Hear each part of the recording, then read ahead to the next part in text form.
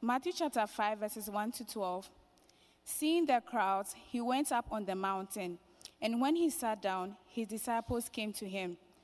And he opened his mouth and taught them, saying, Blessed are the poor in spirit, for theirs is the kingdom of heaven. Blessed are those who mourn, for they shall be comforted. Blessed are the meek, for they shall inherit the earth. Blessed are those who hunger and thirst for righteousness, for they shall be satisfied.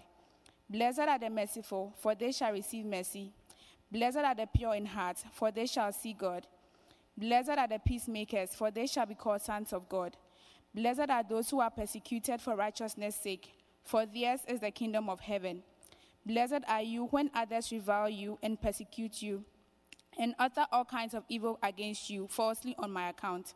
Rejoice and be glad, for your reward is great in heaven, for so they persecuted the prophets who were before you.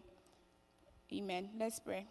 Father, thank you so much for today. We pray and ask you that even as your word comes today, you, O Lord, will satisfy every thirst of righteousness.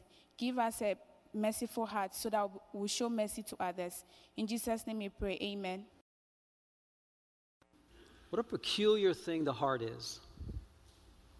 Now, I'm not talking about, of course, the organ that pumps blood through our bodies. That's not what I'm talking about. I'm talking figuratively about what the heart is. That heart that represents the spiritual part of us, where our emotions and our desires dwell. It's where we find our affections, our passions, our purpose, our thoughts, perceptions, imaginations, wisdom, knowledge, our beliefs, our reasoning, our memory, our conscience, all those kind of things.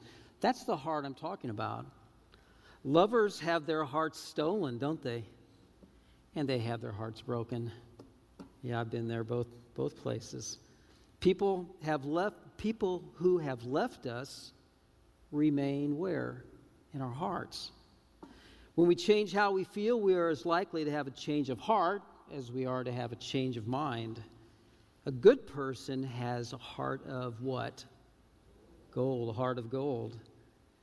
If we want to have a sincere conversation with somebody, we have a heart-to-heart conversation. And if we say something really, really, really sincere, it comes from the bottom of our heart. Comes from the bottom of our heart. Come on, stay with me here. If we say something kiddingly, we are being lighthearted. And if we are really, really sad, we have a heavy heart. Yeah, we do. And when we lose all hope, our hearts sink. When we try to make people jealous, we tell them to eat their hearts out. You. When we have good intentions, our hearts are in the right place, yeah? And when we decide to do something, we set our hearts on it. When we see someone do something unfortunate, I don't want to say stupid. Okay, we see someone do something stupid. What do we say when we have sympathy on them? Oh, bless their heart. Yeah? Oh, Dan just poured his coffee all over himself. Bless his heart. Now listen, sometimes you don't think I can hear you when you say that. I do. I know you're saying. And apparently, the way to a man's heart is through his stomach. Yeah? We're not talking anatomy, are we? I don't think so. And finally, perhaps the worst country western song of all time, and it was sung by a guy with an epic mullet, is Achy Breaky Heart. Yeah, that's probably the worst song ever written, actually. Today I want to look at what Jesus said about the heart in the Beatitudes. We're continuing our sermon series on Built to Last. And I want to remind you that this sermon series shifts to Wednesdays in a couple weeks. As we wrap up the Beatitudes, which is how Jesus starts the Sermon on the Mount, we're going to spend the next 2 or 3 months going through the rest of the Sermon on the Mount on Wednesday, because we believe for people to be disciples, first we have to baptize them, right? You become a Christian, you convert, you're baptized. And then we are to teach them everything that Jesus taught them to obey. And that's what we're doing with the Sermon on the Mount. So we're going to continue this on Wednesday nights after a couple weeks. But today we're specifically talking about the Beatitude where Jesus said, "Blessed are the pure in heart, for they will see God." Let's pray.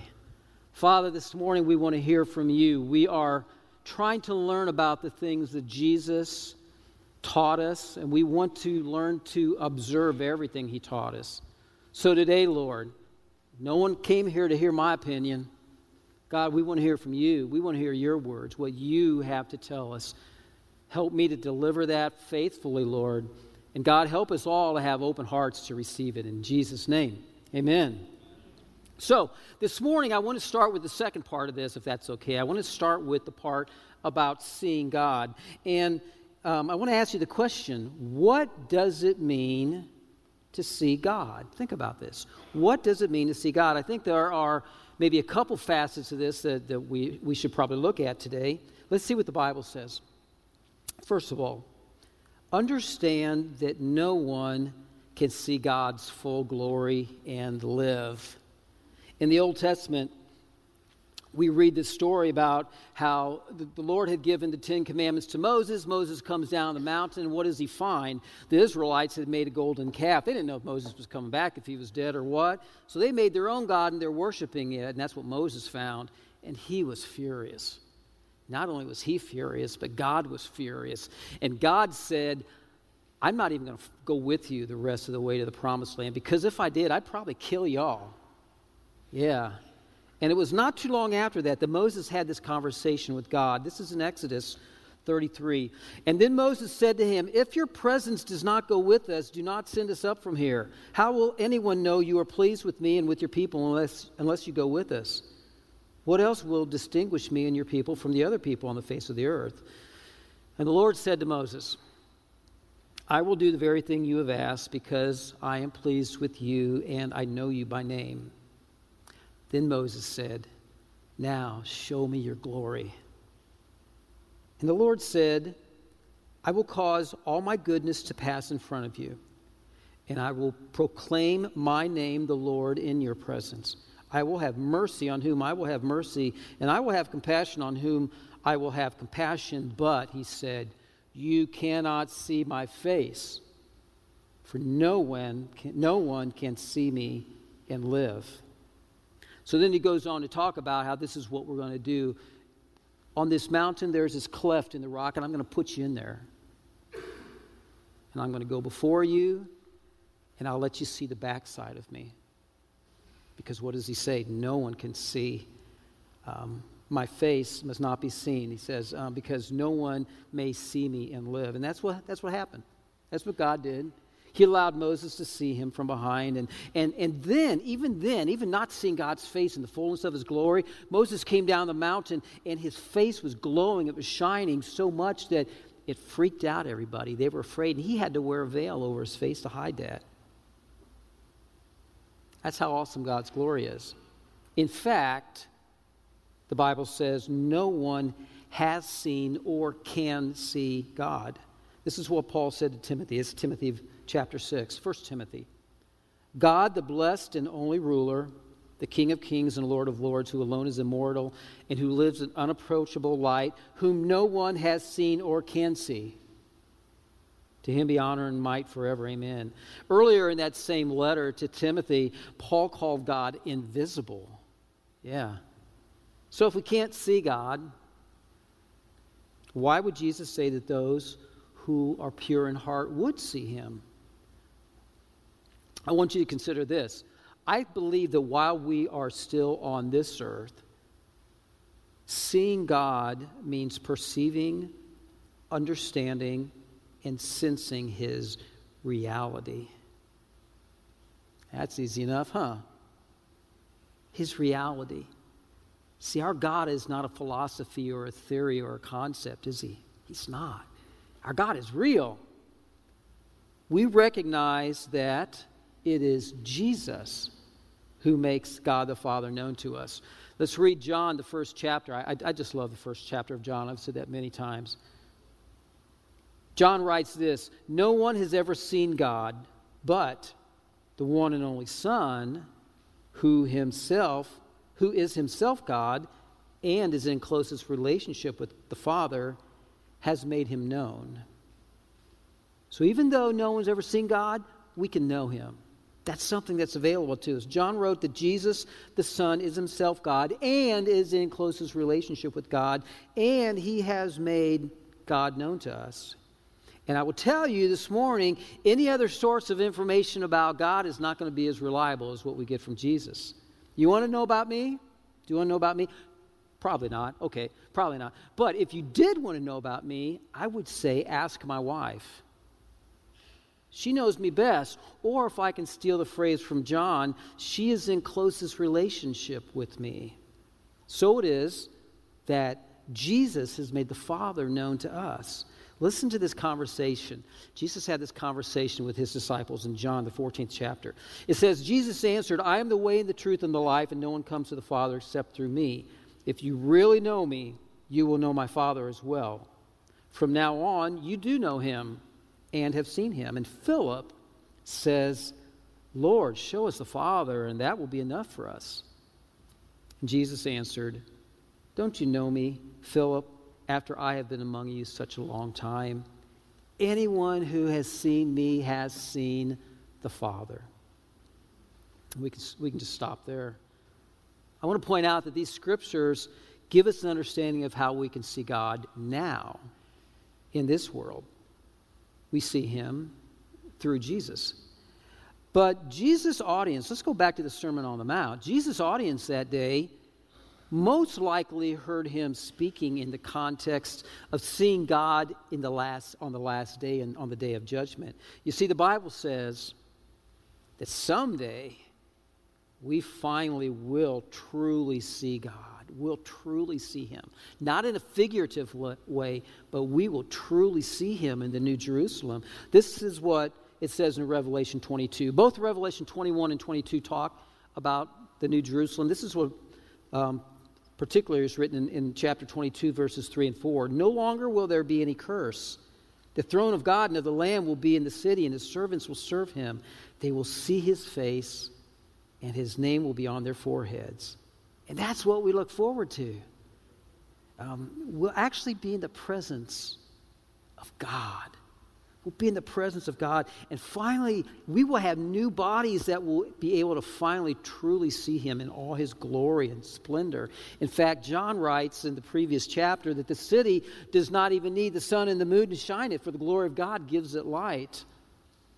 They will not need the light of a lamp or the light of the sun, for the Lord God will give them light. That's the kind of place we are going to dwell in when we see God. That sounds amazing, right? It does. Sounds amazing. And who gets to be there now? Who does Jesus say gets to be there? The pure in heart. So, what does that mean? What does it mean to be pure in heart? Again, I think we want to understand what Jesus' audience heard that day.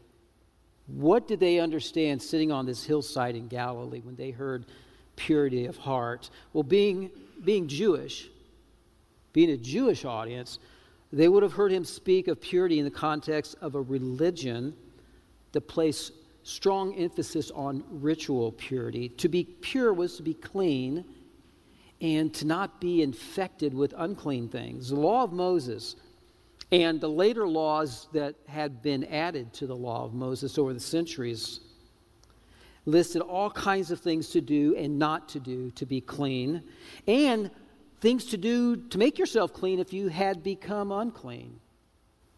Ritual washings were very important, and there was a litany of instructions given on how to be cleansed or purified from various physical conditions or behaviors. Now, the Jews were expected to keep these laws, right? They were. But that wasn't the whole story. Jesus taught them that it simply was not enough to do the right things. And not only that, but he had very, very strong words for those who focus only on the external things. In Matthew 23, he's talking And he says, "Woe to you, teachers of the law and Pharisees, you hypocrites." Now he's talking to what should be the good guys, right? These are the religious people, the teachers. He calls them hypocrites. He says, "You clean the outside of the cup and dish, but inside they are full of greed and self-indulgence."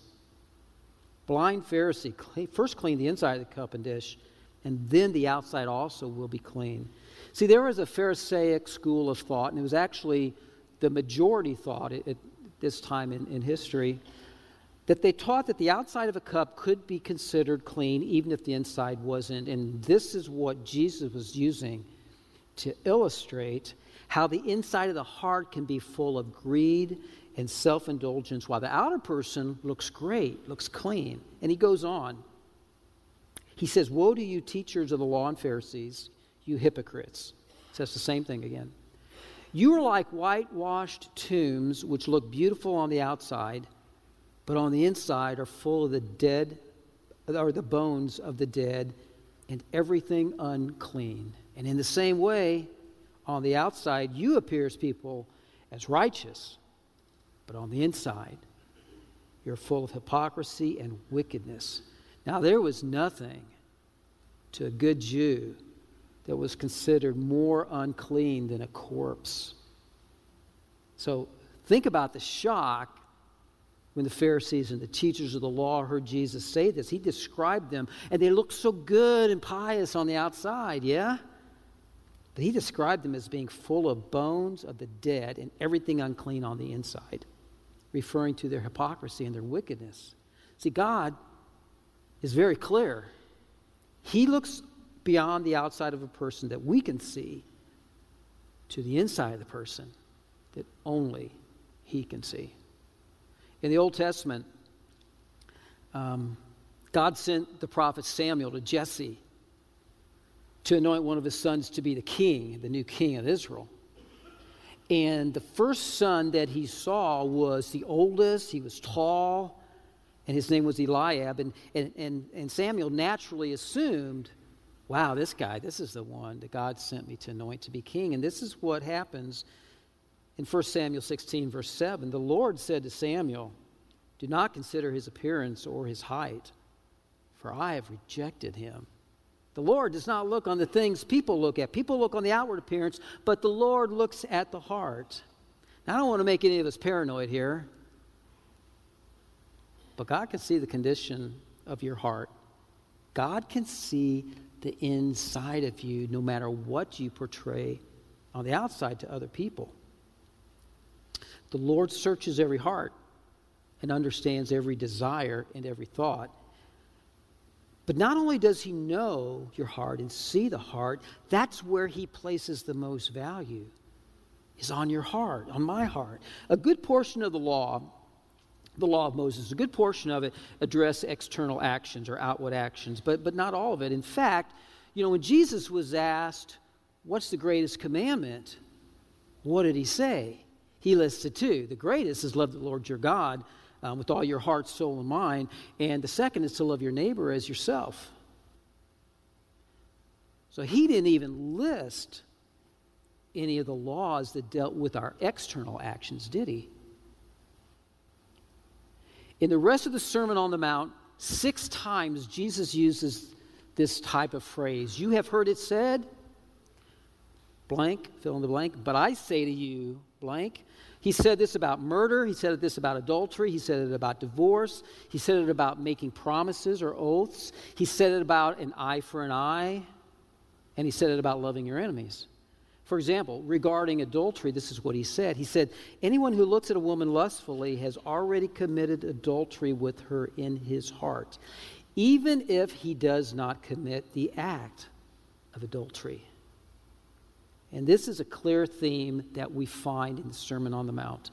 The heart matters more than our actions. And I don't want you to think that what's happened here is Jesus is changing the rules. I think it's really easy for us to look at this and think, well, here are all these good Jewish people. God laid out these laws, and they're trying to follow these laws, and now Jesus is moving the goalposts. That's not the case. That's not the case at all. God did not change his mind in the New Testament from what he said in the Old Testament. I've already given you one example from the Old Testament. Listen to another verse from Psalm 73, written by Asaph. He says, "Surely God is good to Israel, to those who are pure in heart." And David, in the 24th Psalm, verses 3 and 4, says, "Who may ascend the mountain of the Lord, and who may stand in his holy place? The one who has clean hands and a pure heart, who does not trust in an idol or swear by a false god." This concept didn't start with the Sermon on the Mount. God always intended his people to live righteously in their actions, but not only in their actions. You want to ascend the mountain of the Lord? You want to stand in his presence? David gives us some characteristics of the people that get to do that. And the first two are these. First, those who have clean hands, and that's talking about the external thing, the things that we do, having clean hands. And then the second is the internal part. And that's really the hard part, right? I mean, it's actually easier. Think about this. I think it's actually easier to follow rules than it is to have a pure heart. I think it's easier for me to be nice to somebody I really don't like, gets on my nerves, than it is for me to love that person, than it is for me to see them as God sees them, as a beautiful creation of his. That's the hard part. Our actions definitely have to be pure, but that's just not enough. John Piper observed this. Jesus did not come into this world simply because we have bad habits that need to be broken. He didn't. I believe this. Jesus came to heal our hearts. So what does a pure heart look like? Let's think about what the Bible says about hearts. Everyone's basically good, right? All people are basically good. We hear that all the time. It's just not true. In Genesis, after Noah and his family had come off the ark and the animals had come off the ark, he built an altar and he sacrificed to God. And this is what it says in Genesis 8. The Lord smelled the pleasing aroma, talking about this sacrifice, and said in his heart, "Never again will I curse the ground because of humans, even though every inclination of the human heart is evil from childhood." And in Jeremiah, the prophet writes, "The heart is deceitful above all things. Who can understand it?" See, the fact is, the hearts of people, of you and me, all of us, they're not good. They're the exact opposite, 180 degrees opposite, in fact. Every inclination is what God said. The way we are inclined, every inclination from childhood is evil. And Jeremiah even said, who can cure it? It's beyond cure. And this is what Jesus says happens in Mark 7. He says, "For it's within, out of a person's heart, that evil thoughts come: sexual immorality, theft, murder, adultery, greed, malice, deceit, lewdness, envy, slander, arrogance, folly. All these things come from inside and defile a person." I feel like I need to wash my hands just reading that scripture. And Jesus says that's what comes out of our hearts. Well, this took a nasty turn, didn't it? Yeah, real feel-good sermon this morning. And I know some of you are thinking, I got up early for this? Really? Okay, gets better. Gets better. How do we define pure? Well, there are very few things in this world that are really, really, really pure. Usually we define pure as being a percentage of something. You know, there is such a thing as pure water, but if I have a water purification system that takes out 99% of the contaminants, that's pretty good. That's pretty good. And it's impossible to create 100% pure gold, 24 karat gold. But if it is 99.95% pure, you can call it 24 karat. You can stamp that label on it. And in fact, if people who buy gold for investments and they buy the little ingots or the little pieces of gold, usually those are stamped 99.99% pure. And that's the way it is with the human heart. No matter what we do, 100% purity is unattainable. I know my heart's not 100%. I think on a good day, I'd like to think it's 90% pure, but I really don't know if I'm there. And I'm sure there's some of you that I'm looking at, your hearts are 99% pure. I believe that. I do. But see, that's still not enough. And that's why we need a Redeemer. Yeah. We cannot make our hearts pure on our own. Proverbs writes, who can say I've kept my heart pure? I am clean without sin. I can answer that question. No one. Say it with me. No one. We find hope, however, in John's first letter. We look at 1 John and we read this.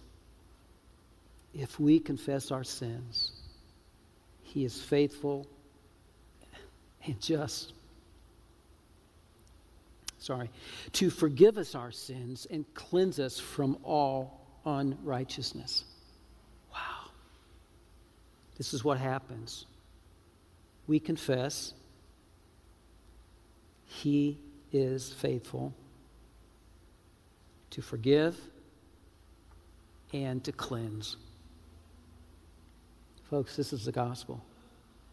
This is the good news. We can have our hearts made pure by confessing our sins and allowing the blood of Jesus to wash away all of the foul, disgusting impurities in our hearts. And that amazing heart-cleansing power, listen to me, is only a breath away. What do we have to do? Confess. Confess and repent. Wow. Hallelujah, what a Savior. And listen to this promise that we find in the Old Testament. Kind of referred to it in the video we saw earlier in Ezekiel 36. I will give you a new heart and put a new spirit in you. I will remove from you your heart of stone and give you a heart of flesh. And when that happens, we can see God. He will reveal Himself to us.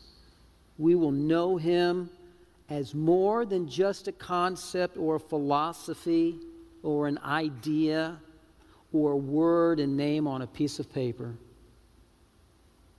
We will know Him as a living God who longs to be in a relationship with us, His creation.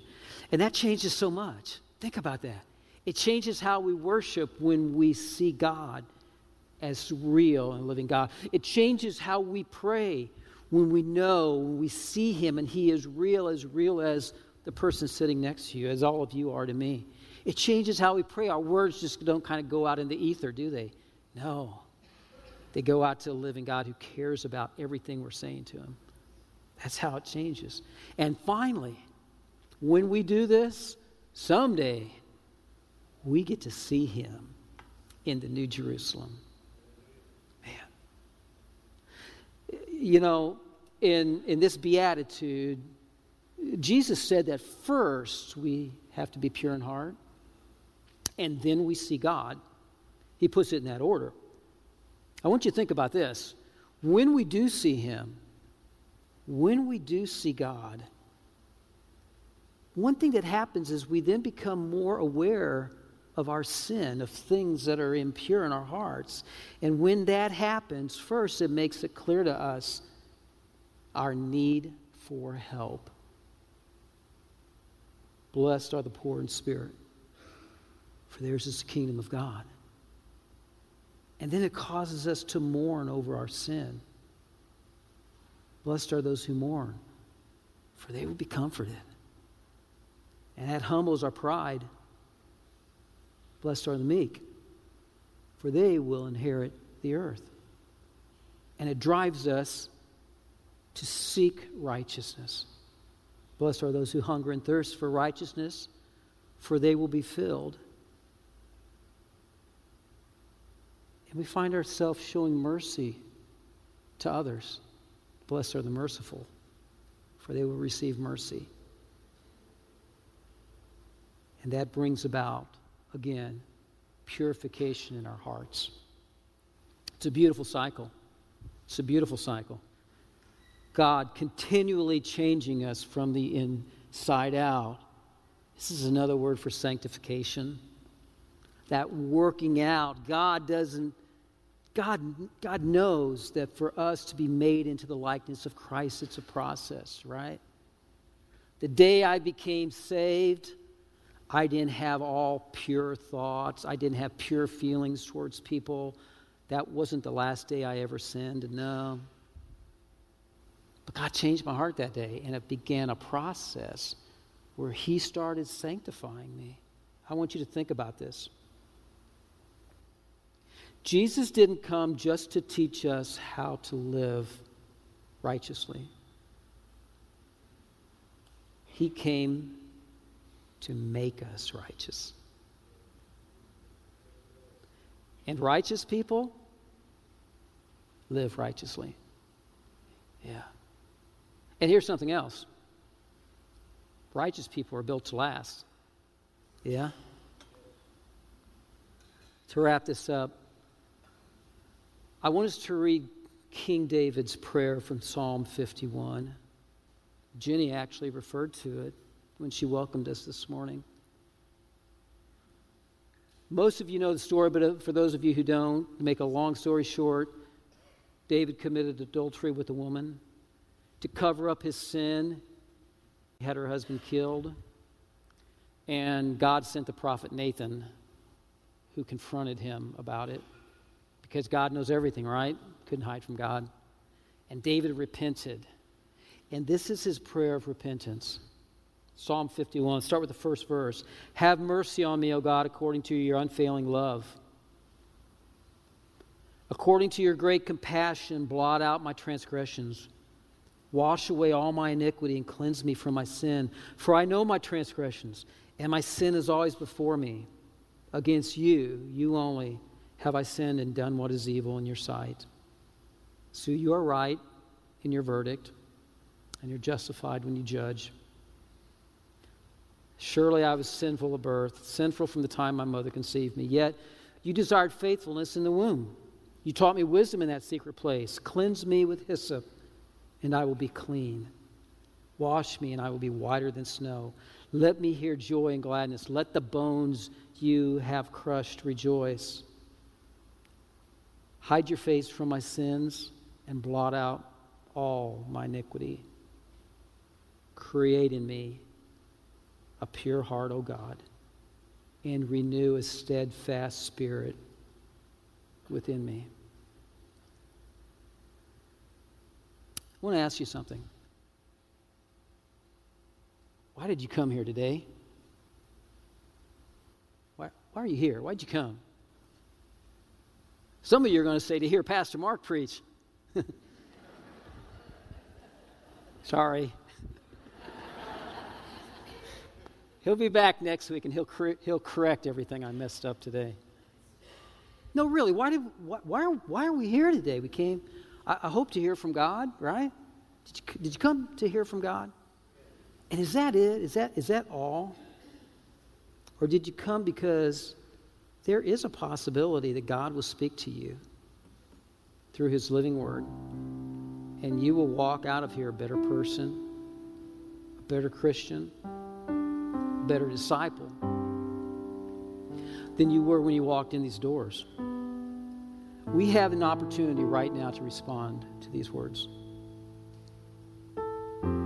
I doubt any of us have reached the point where our hearts are 100% pure. I doubt it. We're not pure from 100% pure from sin, from the things that grieve God. And I believe that through the process of sanctification, God continues to reveal to us. He reveals things to us as we grow. Things that are in us that are still impure. Those things in our heart that it's time to deal with. And I think that as we see God more and more, as He works out in us these characteristics that we find in the Beatitudes, He brings things to our attention. Things that we need to repent of and things that we need to be free of. I know that right now, all of us, if we look into our hearts, most of us will be aware of things God is telling us. I want you to think yourself, think personally right now, that God is telling us it's time to repent of these things and walk away from them. Maybe you've known it for some time now. Maybe God's been speaking to you. You get that kind of nudge in your conscience that, boy, when I say this particular thing, that's not right. When I have this attitude toward this person, that's not right. When I do this sin, that's not right. Maybe God's been speaking to you about that, or maybe even as I'm speaking right now, God's bringing something to your mind. Look in our hearts. It may be something big. You know, I'm not saying that I'm an embezzler, I'm a murderer, I've been shoplifting out at the mall. It may not be anything like that. It may be. But it may not be. It may be that next thing that in the sanctification process, that as we see God and as we understand that we are bankrupt before Him, and as we mourn for our sin, as we hunger and thirst for righteousness, and now He's pointing something out to us. Time to deal with this. Get rid of it. It's impure. And I tell you, if you're hearing these thoughts, if something's coming to your mind, I guarantee you that's God. Because I tell you who it is, and it's not the devil putting that thought in your mind. Oh, that's not real. That's not real. Really? So this is what we're going to do. I think it's possible for all of us to leave here with hearts that are purer than they were when they walked in. And if God's revealed something to you, it could be a little thing, it could be a big thing, whatever it is. I'm going to ask you to come down around these altars, and I'm going to ask you to come down around these altars with me, because I'm going to be the first one down here. And this is just a physical thing. Do we need to do this? No, you don't have to. But I find that a physical action can spur us on to finally take a spiritual action. Because it's so easy to push it aside. God's talking to me, but if I just ignore, made it, I can walk out the door. I've made it for another week. I'm saying don't do that today. So, if there's something in your heart God's telling you, it's time. Pluck it out. I love you and I want you to have pure hearts. Join me down in the front here. And if you've never made a decision to be a Christ follower, now is the time. The Bible says if we confess with our mouths that Jesus is Lord and believe in our hearts that God raised Him from the dead, we will be saved. Confess and repent. He's faithful to forgive and to cleanse. If you want to, please join me down around the front. Lord, we are so grateful that we have a Redeemer, that God, that we can confess our sins, and you are faithful. God, you're faithful. You forgive us, and you cleanse us. God, you cleanse us. Thank you, Lord. Thank you, God, that even though there's no way we can have a pure heart on our own, you sent your Son to heal our broken, impure, filthy hearts and make them clean before you. Let us strive every day, Lord, to seek and hunger and thirst after righteousness, to be more like you. And let our hearts, Lord, let our hearts become pure and purer every day. We want to give you glory with our lives. We want to be pleasing. Thank you for your goodness, Lord. In Jesus' name, amen. Give the Lord praise. Yeah.